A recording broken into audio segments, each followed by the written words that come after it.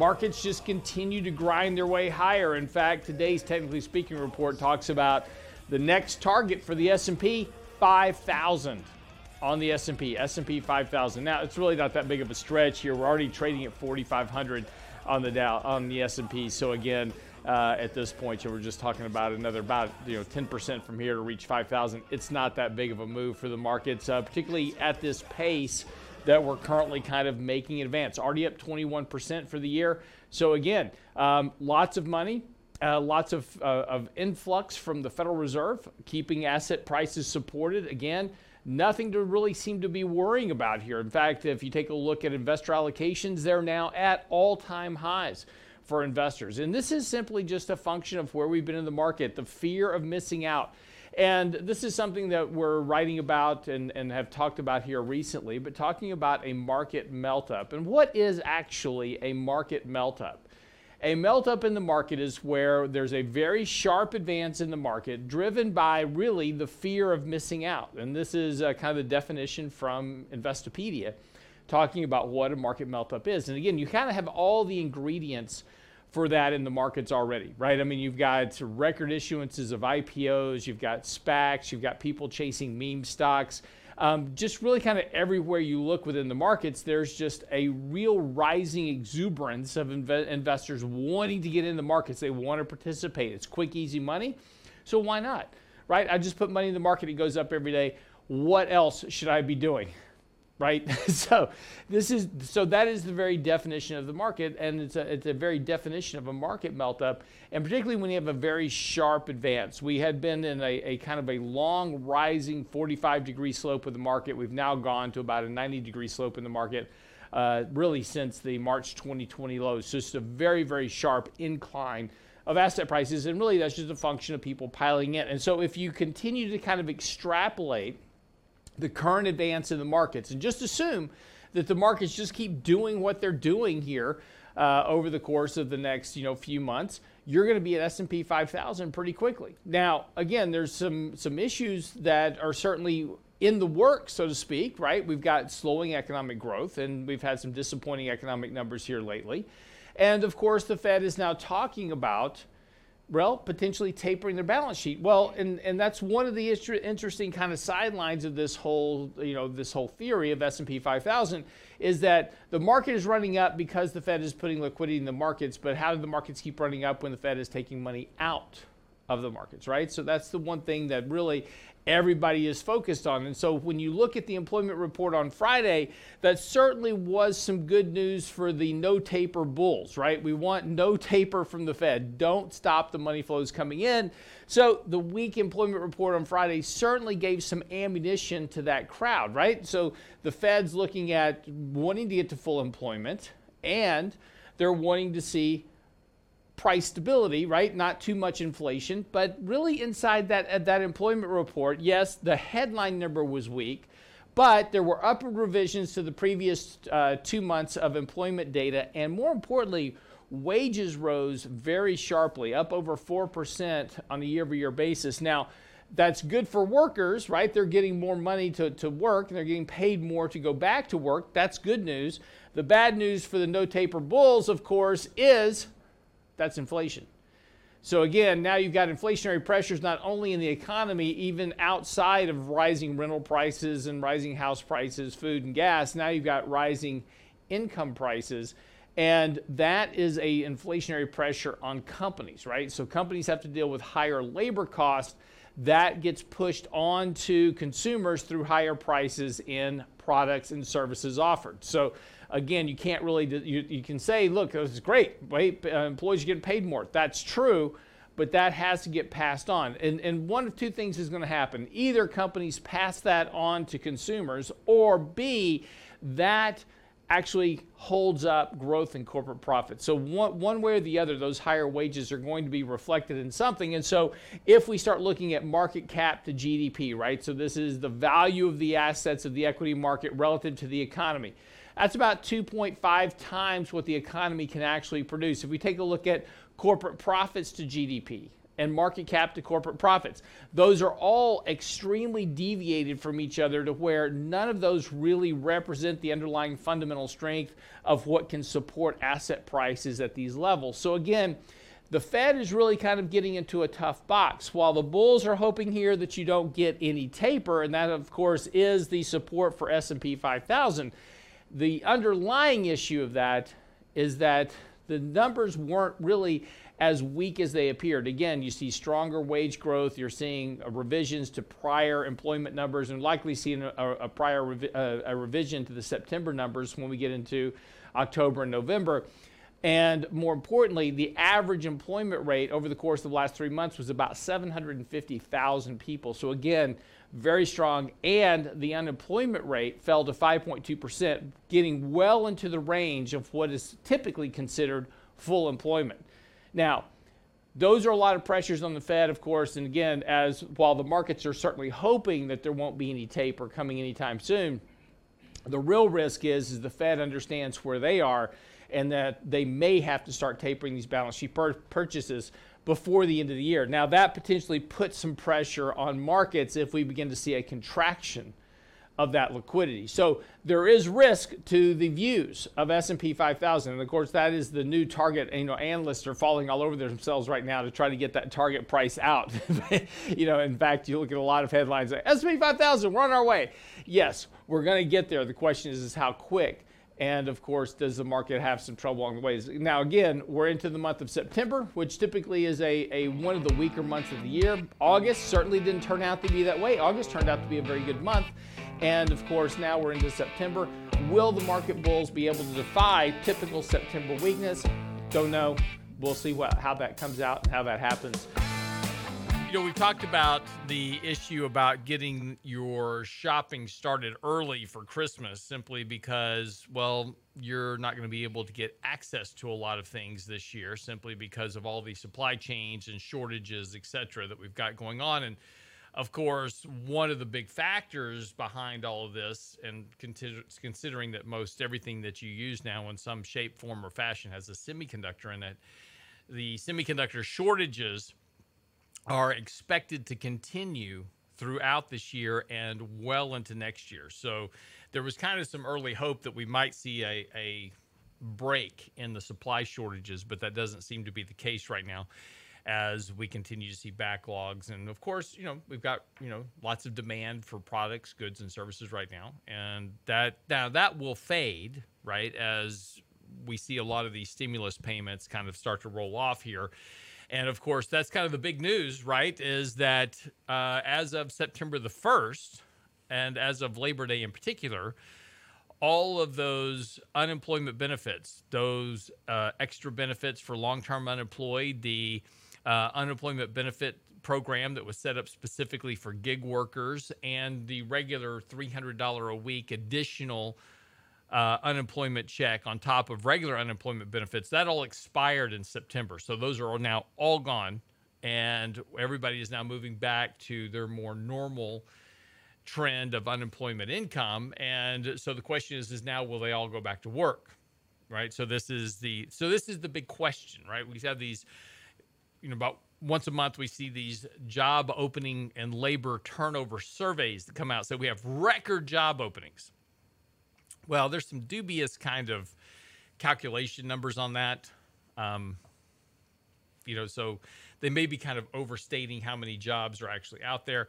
And there's a lot of companies now simply because of the fact that, putting out ads is so easy today. And it used to be back in the day to put out a job wanted ad, you had to call up a paper.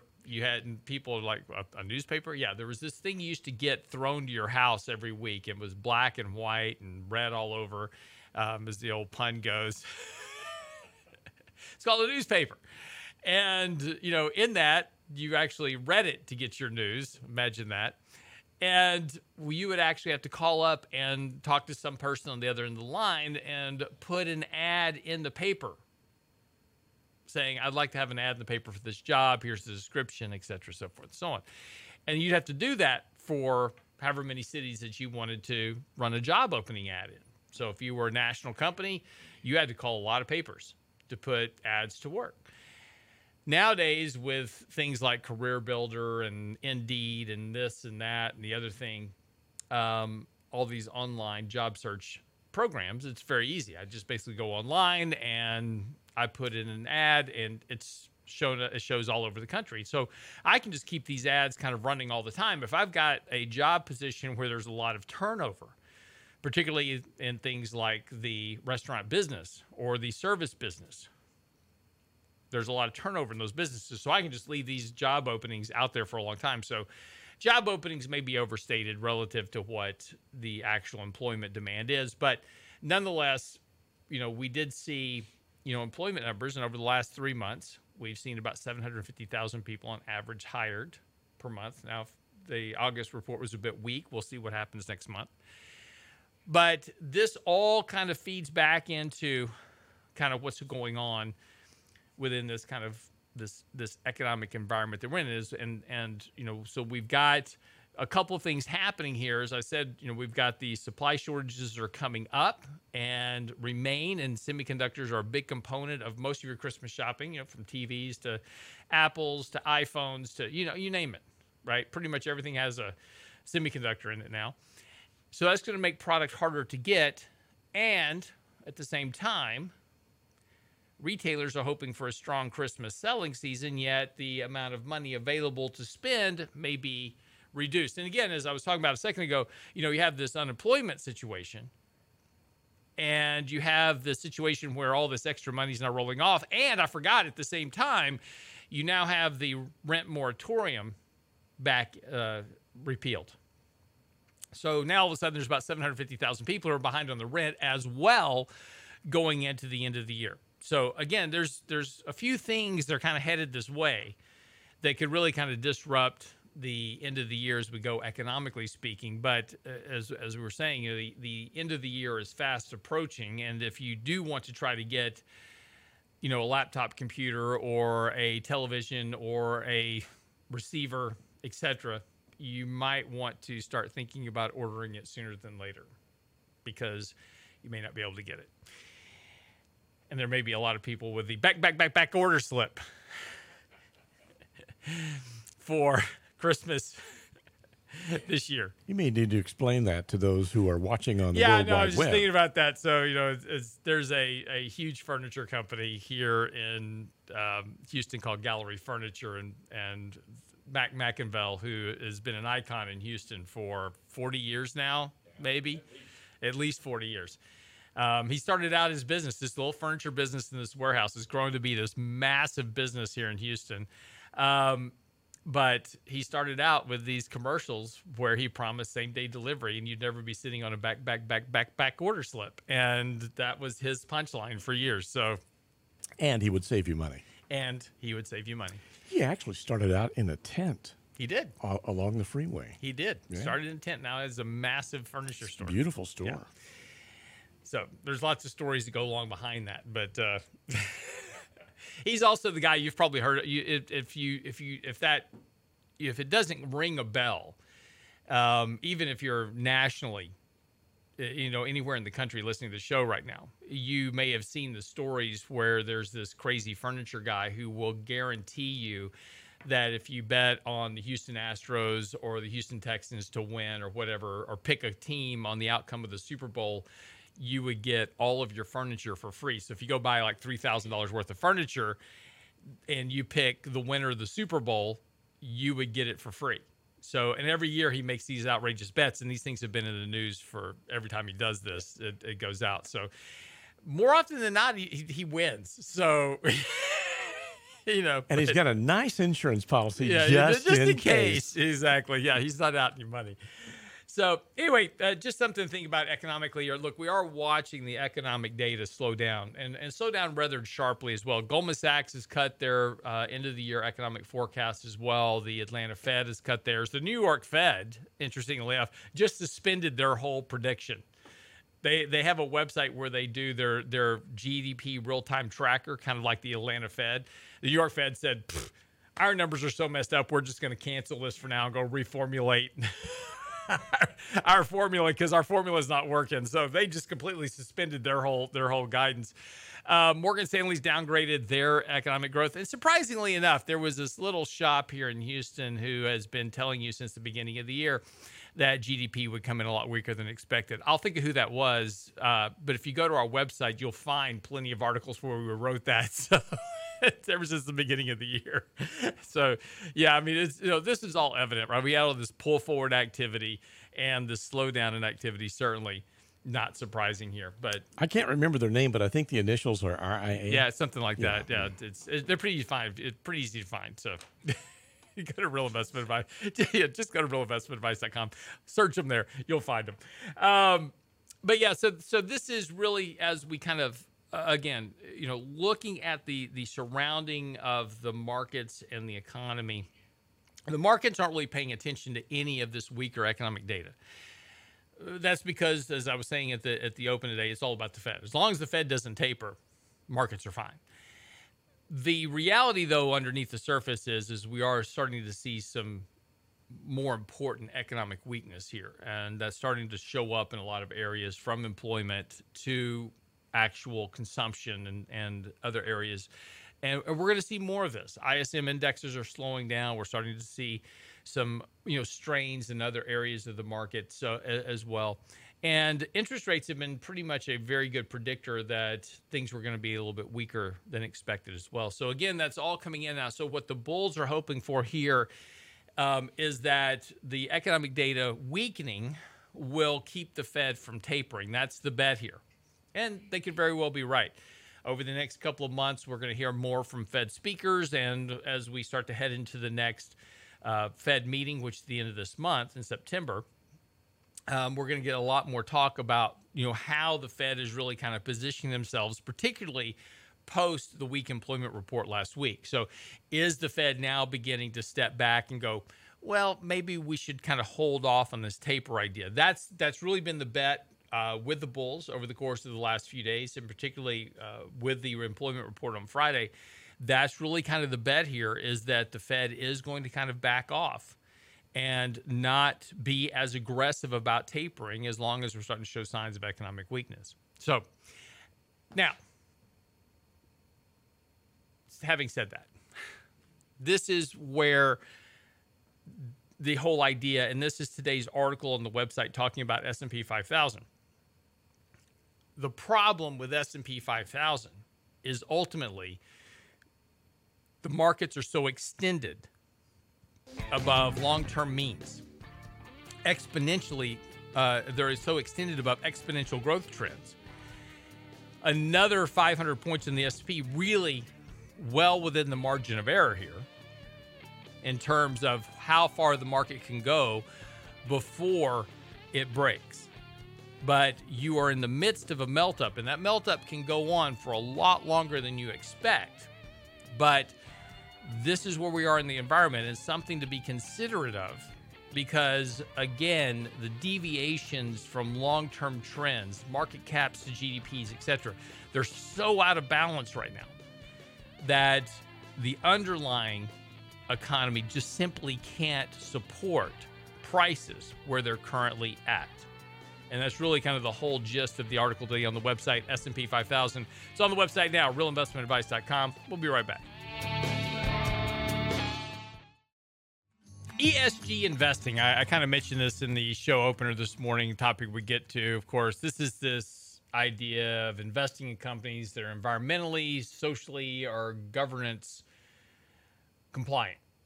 And they're working to be better companies for the world around us, et cetera, so forth and so on. And this is one of the hottest investment streaks right now, right, as these young millennials. And you even see this on commercials, on television stuff. It's like, I want to invest in socially conscious companies. That's great. Invest in those. We go through this every few years. Back in the late 90s, it was all about sin stocks. We didn't want to invest in sin stocks. So alcohol, tobacco, firearms, those were excluded from certain funds. And so people go out and buy these socially conscious funds that were, didn't have these sin stocks in them, so to speak. And it turned out that the stocks that were excluded were the best performing stocks, and the funds didn't really perform all that well.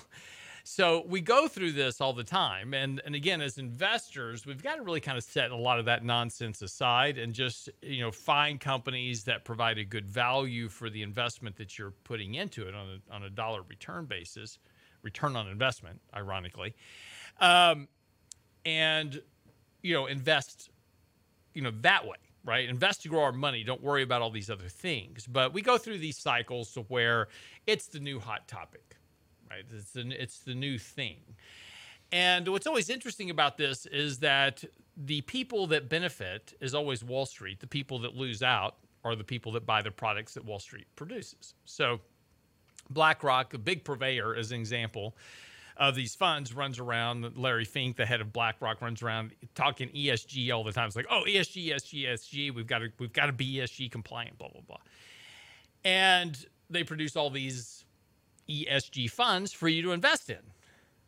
And we wrote an article just recently on this called The Great Wall Street Money Heist. And the reason I bring this up is there's a fact now that the SEC is now picking up on what's going on in the ESG industry, which is simply telling you that these funds are ESG compliant. So you buy them, you pay more for them, but they're not any different than any other fund. In fact, a lot of funds simply just changed the name of their funds to ESG something or another and didn't change any of the holdings and raised the fee to more than double what the previous fund charged. Now, why wouldn't they do? I mean, look, if I can charge you more for telling you something is ESG, and you'll pay it because you think you're buying an ESG compliant fund, great. Why not? I benefit from that. I don't care what really happens to you. You're just the sucker buying my product. So the SEC is now cracking down on dubious ESG labels tied to $35 trillion in assets. Now, it's one thing to say ESG labels tied to $1 trillion in assets. You say, well, let's see, that sounds like a lot of money, but in the size of the financial markets, $1 trillion isn't really all that much. So there's a few companies that are, kind of fudging the ESG thing, right? Not $1 trillion, $35 trillion. That's a massive chunk of the entire market capitalization of the stock market. It's huge. $35 trillion. It's bigger than the whole U.S. economy. U.S. economy right now on a real inflation-adjusted basis is like $21 trillion. You're talking about $35 trillion, almost 150% of the economy in assets that are tied to these ESG labels. Now, one of the reasons that we bring this up is you have to pay attention to what you're investing in. And just because somebody tells you something is ESG related doesn't mean that it actually is. What people are investing in is like they feel good about investing in ESG as long as the ESG fund is performing with the markets. And so how do I get so Brent and I are coming out with a new ESG fund. It's called the ESG Radio Fund, whatever, right? Now we've got two mandates here, right? One is that we want you to buy it. In order for you to buy it, it's got to perform with the market. Okay, so how do I get an ESG fund to perform with the market? I buy the stocks that are driving the market. The most common holdings between all ESG funds are simply these: Apple, Microsoft, Amazon, Facebook, Alphabet, Google, Johnson & Johnson, Tesla, Procter & Gamble, Home Depot, Bank of America. Now, these are the stocks that are not only commonly found in most ESG funds, but they're the ones that are also leading the market. What would be the sell? And I want you to think about this for a second. If I bought truly companies that were environmentally, socially, and governance conscious, and that fund did not perform with the market, would you still buy it? Are you that committed to the idea of being ESG responsible and only invest in companies that were truly ESG compliant if it wasn't performing with the market. Of course not. You'd sell it. Here's the other problem with ESG. There's no rules for it. Nobody knows exactly what being environmentally, socially, or governance conscious means, right? There's no parameters for it. You can't screen for environmental funds.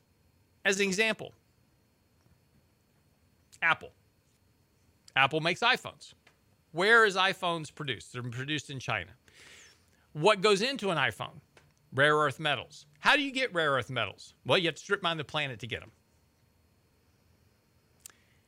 Then you pay employees $2-3 a week to manufacture these things until the point that they jump out of windows and commit suicide from the stress. So how is that exactly ESG compliant? And we go right down the list. The problem with ESG, as I said, is there's no rules for it. There's, they said this is ESG. Great. Well, what is that? What exactly does ESG mean? Can I get onto a screener and screen for stocks that meet certain parameters of ESG? No, you can't. Because we don't know what those are. Nobody's defined them. So this is the problem. But it's a great idea because I can charge you more for them. And so this is why the SEC is now cracking down on this.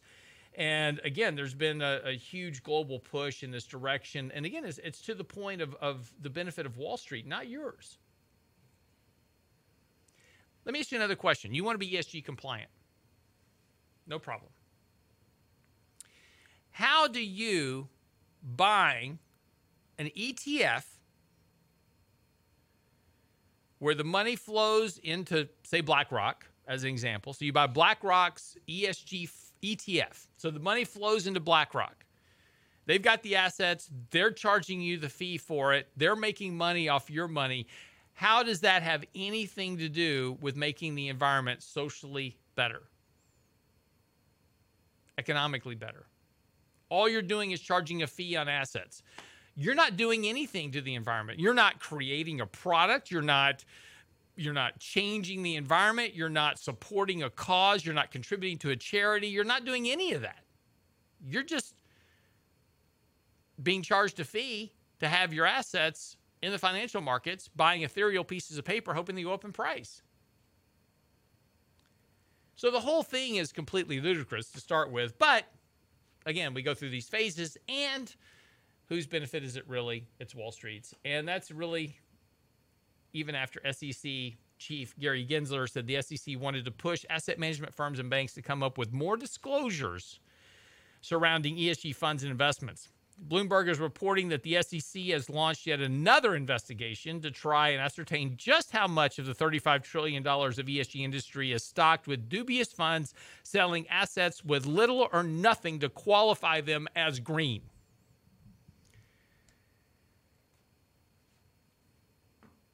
So, as always is the case, and this is really the point,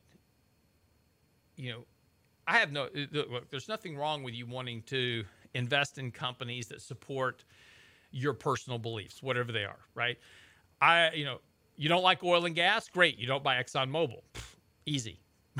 So invest in companies that you believe in. Invest in companies that you have values that you share with, whatever they are, right? Go invest in the actual company. Don't buy an ETF.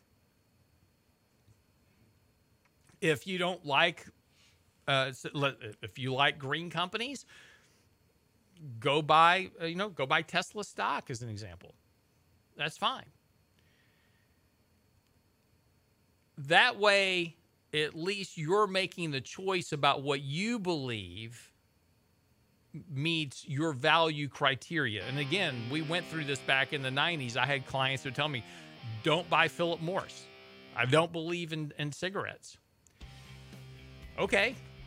Philip Morris had outstanding returns and a massive dividend for years following the whole sin stock issue. So you made a value choice. That's great. It costs you money. So what's our job really? Is our job to invest in our values, or is our job to invest in value and to make our money work for us? That's really the question that we should be asking. Be right back after the break.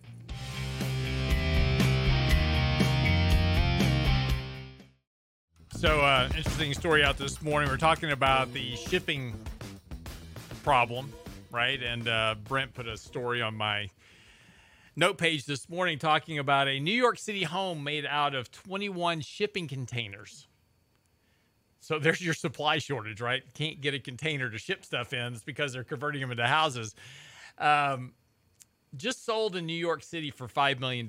Now, so somebody bought this house, $5 million.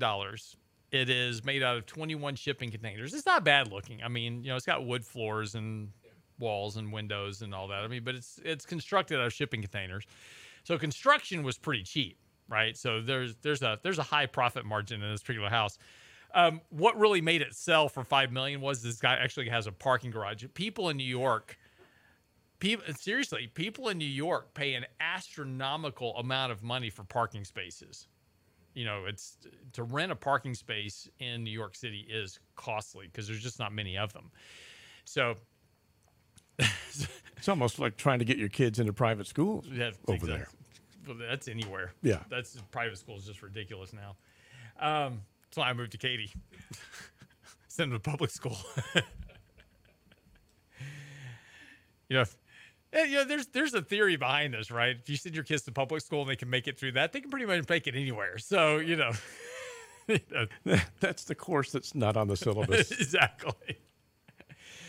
When you were growing up, it used to be real tough. I mean, there were like schoolyard fights and everything, right? So, I mean, kids getting punched in the nose. It was terrible. It was just horrible. You had a dispute. You settled it behind the school in the parking lot. I mean, it's just... That was Civics 101. Yeah. Got away from that. Now it's all name calling randomly behind anonymous screen names. Gang signs. Exactly. Anyway. All right. So we're just kind of wrapping up this conversation on ESG funds. Be careful what you invest in. Really look into what you invest in, and you can do better for yourself over time. And again, as I said, there's nothing wrong with investing in your values and doing whatever, but you can do a better job than paying Wall Street twice what they would charge for funds just because that ESG label on it. Again, I did if you go to a website and you search ESG, you'll come up with the article that I wrote about this. And we put some details in that article talking about the correlation between these ESG funds and the S&P. And you pay twice as much for an ESG fund as you do as you do just investing in SPY, as an example, just a S&P ETF. You pay twice the rate for it for exactly the same performance. Exactly. That's because they have the same holdings in them. So I'm not sure what you're accomplishing by paying twice as much, except eroding your own profit margin for the benefit of Wall Street. And this is why Wall Street's so gung-ho on this, right? I mean, it's in a world, and this is one of our biggest challenges as registered investment advisors and managing money for our clients. We work very hard all year long, and every year is downward pressure on the fees that we can charge to manage assets. And it's not just about the asset management. It's the financial planning, estate planning. It's all the other stuff that goes along with that. But every year, those fees are pressured lower and lower and lower because people want everything for free, right? And look, we've got free trading now because of that. It's not free. It's not really free because you're getting scalped on the payment for order flow. But, it's free trading. But when Wall Street can find an avenue to charge you more, they're going to do it. And that's what they're doing with these ESG funds. I can charge you twice as much and give you the exact same product. And you're happy because you have a Volkswagen with a Mercedes tag on it. That's all you got. But that's the issue. So just kind of wrapping up the show today, this idea of investment, right, over time, and our job as investors. This is the one thing that we have to always come back and focus on. This is the one thing we tend to lose focus on more often than not. And particularly when we get into these environments where simply everything is working.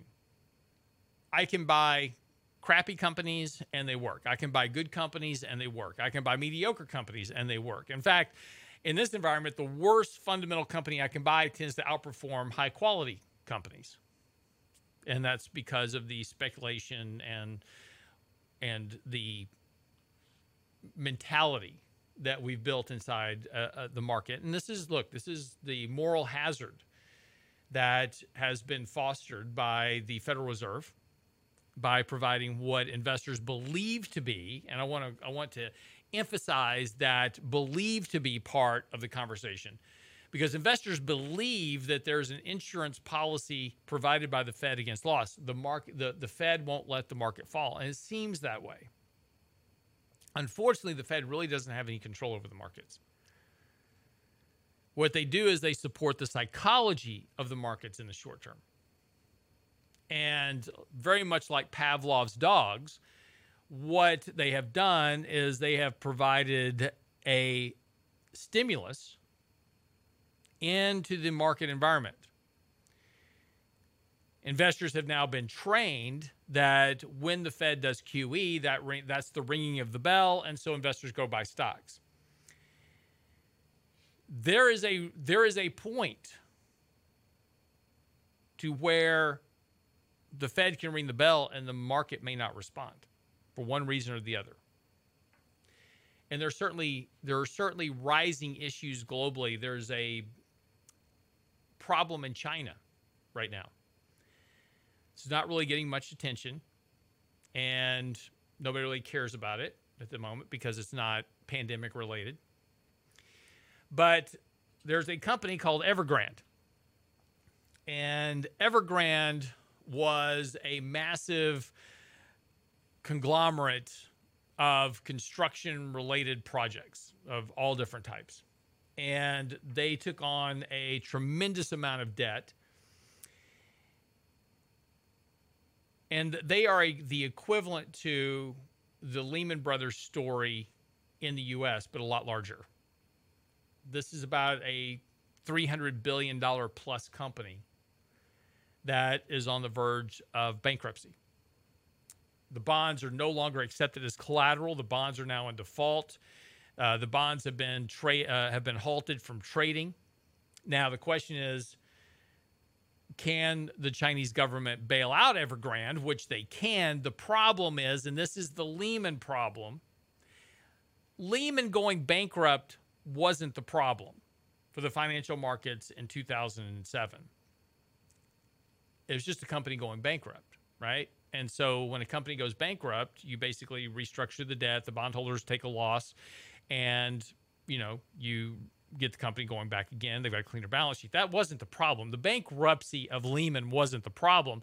The problem was that it froze the credit markets because all of a sudden Lehman was this integral part of the transaction system of banks and brokers firms all working with each other. They were all taking each other's hedging risks. They were trading bonds between themselves, and they were what's called a counterparty to other people's transactions. So if I wanted to execute a transaction, Lehman was on one side, I was on the other. All of a sudden, everybody stopped and said, wait a minute, if Lehman's going bankrupt, who else has got liability to Lehman? I'm not trading with anybody, and it froze the credit system in the U.S. And when you freeze the credit system, that's what blew up the markets in 2008. That's what created the financial crisis. This has the same potential risk in China because Evergrande is a counterparty to a lot of other players in the industry, and now amid this kind of liquidation panic, it is now spreading to these other Chinese firms that are also junk rated that have risk. Because now everybody's going, well, if Evergrande just went bankrupt, who else is next? And I don't want to trade with anybody. So the question is going to be for the Chinese government, can they bail out all of these companies at the same time?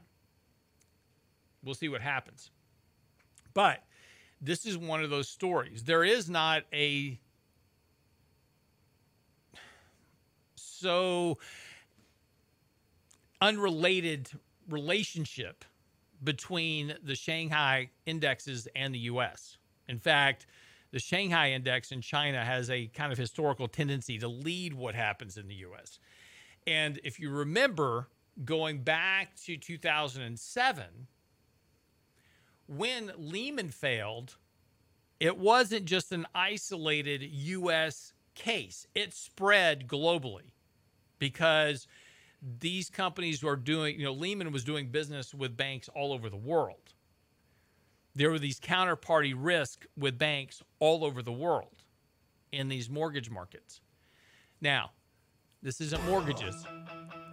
The question is, and this is just talking about one of those risks, and this is a story that nobody's really paying much into, and it may be nothing, right? It may turn out to be nothing at all. The Chinese government may just bail out everything and it'll be fine.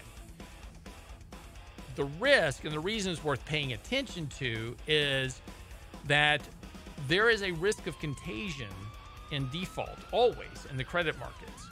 And whenever the credit market buckles in one area, it's kind of like the butterfly effect. It has a tendency to spread. So this is a story to at least be paying attention to and watch what's happening in the credit markets, because it could affect potentially the equity markets as well and keep the ECB and the Fed from tapering. So keep watching the story. We'll keep you updated with it as it starts to develop. Anyway, I'm your host, Lance Roberts. Get by the website, realinvestmentadvice.com. S&P 5000, our latest Technically Speaking post is up, and our daily market commentary. You get all of that this morning right at the website, realinvestmentadvice.com. We'll see you tomorrow.